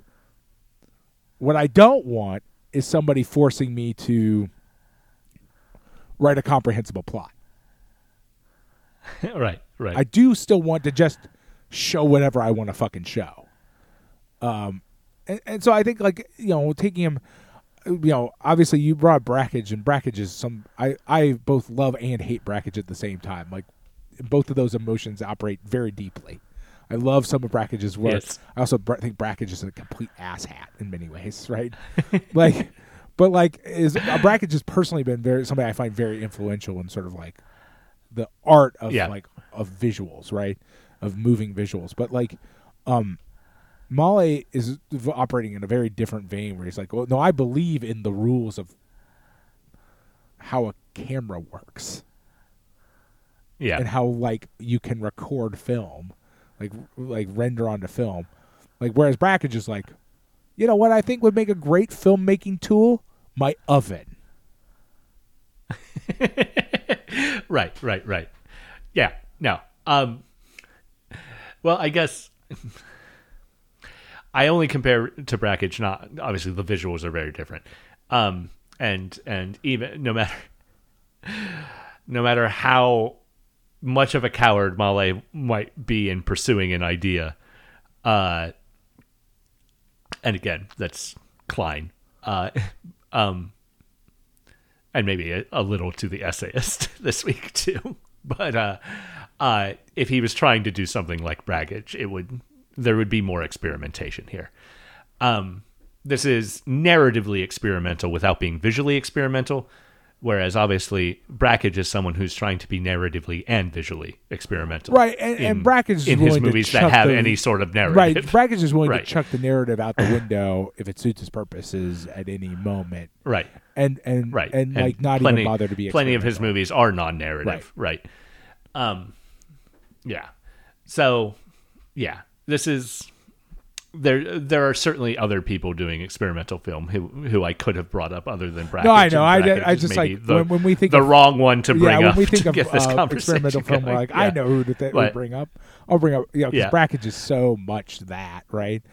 I know. I was just saying that, like, we don't have a lot of good comparison points just in general because we've not seen a lot of. We have not in the Criterion Collection encountered very many of this kind of work where the person's like, nope, fuck you and your plot. I don't care.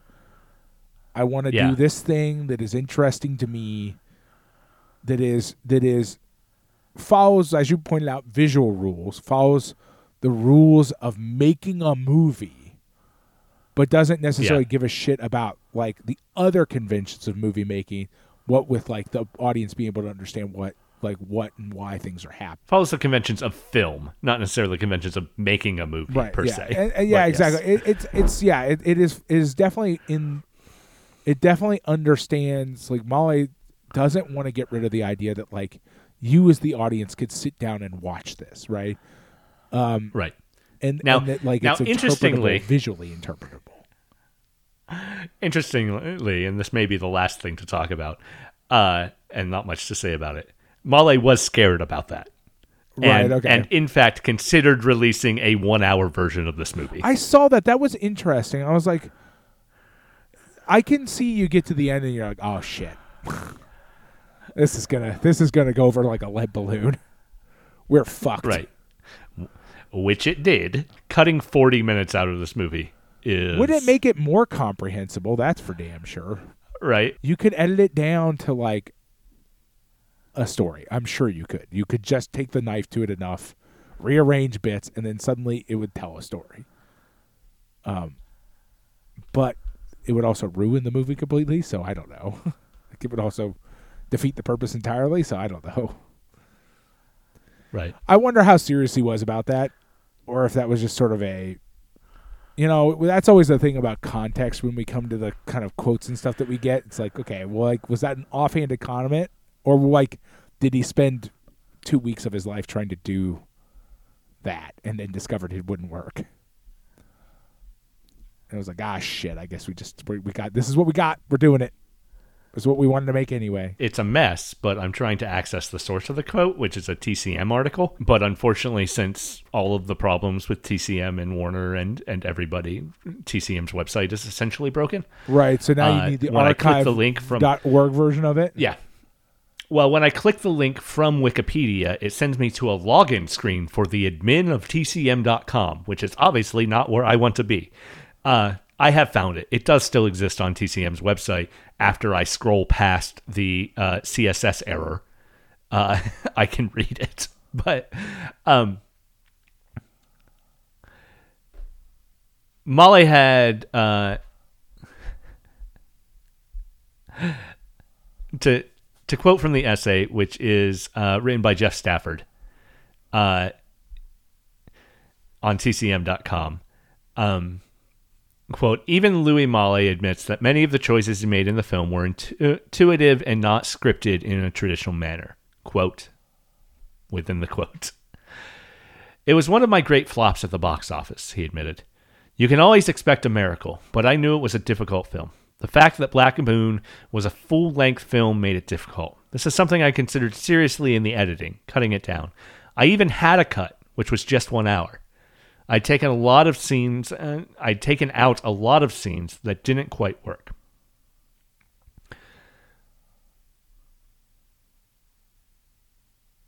So I wonder what 40 minutes of scenes he thought didn't quite work. I don't know. It's very interesting. Yeah, it's a very fascinating, and that's like one of those things where it's like, well, now we are, right? And it's like, okay, well, I don't know what you would take out of this that would make it better. I quite like it the way it is. I don't really want. I'm glad you didn't. Interesting to think about. Yeah. Anyway, Malle does love the film, and that TCM.com essay goes on to point out that Malle insists that it's always included in any retrospective of his work. That it definitely gets in there. But yeah. I love that TCM.com is breaking. It looks like a PHP error, actually, is what's popping up. Yeah, I was trying to look at it on the archive. I do have the archive.org, the Wayback Machine version of it, which is quite... it took me a while to get broken to. Itself. No, I'm sure. it actually, because it was published in 2014, it's just old enough web where, there's nothing broken on the page. You can just read the whole fucking page.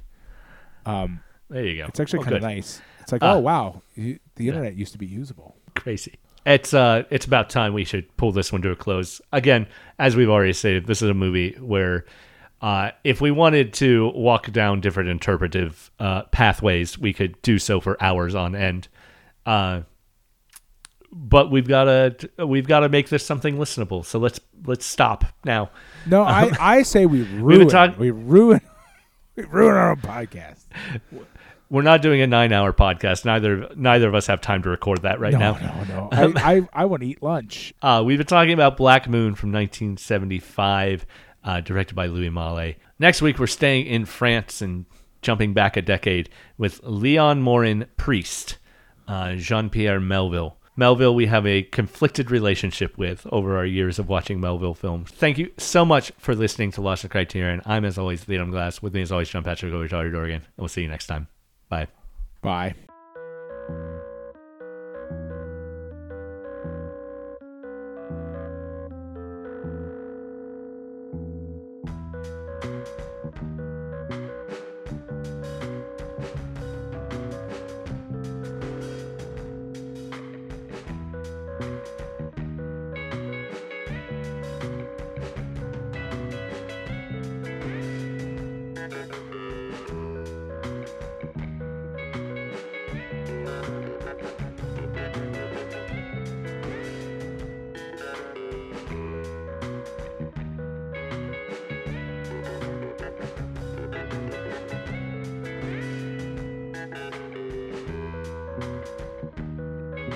You've been listening to Lost in Criterion with co-hosts Lee Adam Glass and John Patrick Oatari-Dorgan. With the collapse of Twitter, who knows what social media we might end up at. How about Blue Sky? That sounds great. Check out the official podcast account at lostincriterion.bsky.social. Jonathan Hape does our music, and you can check out more of his work at jonathan-hape.com or on any music streaming service. And you probably should. He's pretty good. A big thanks to everyone who supports us on Patreon. You can join their ranks at patreon.com/lostincriterion. And hey, thank you for listening.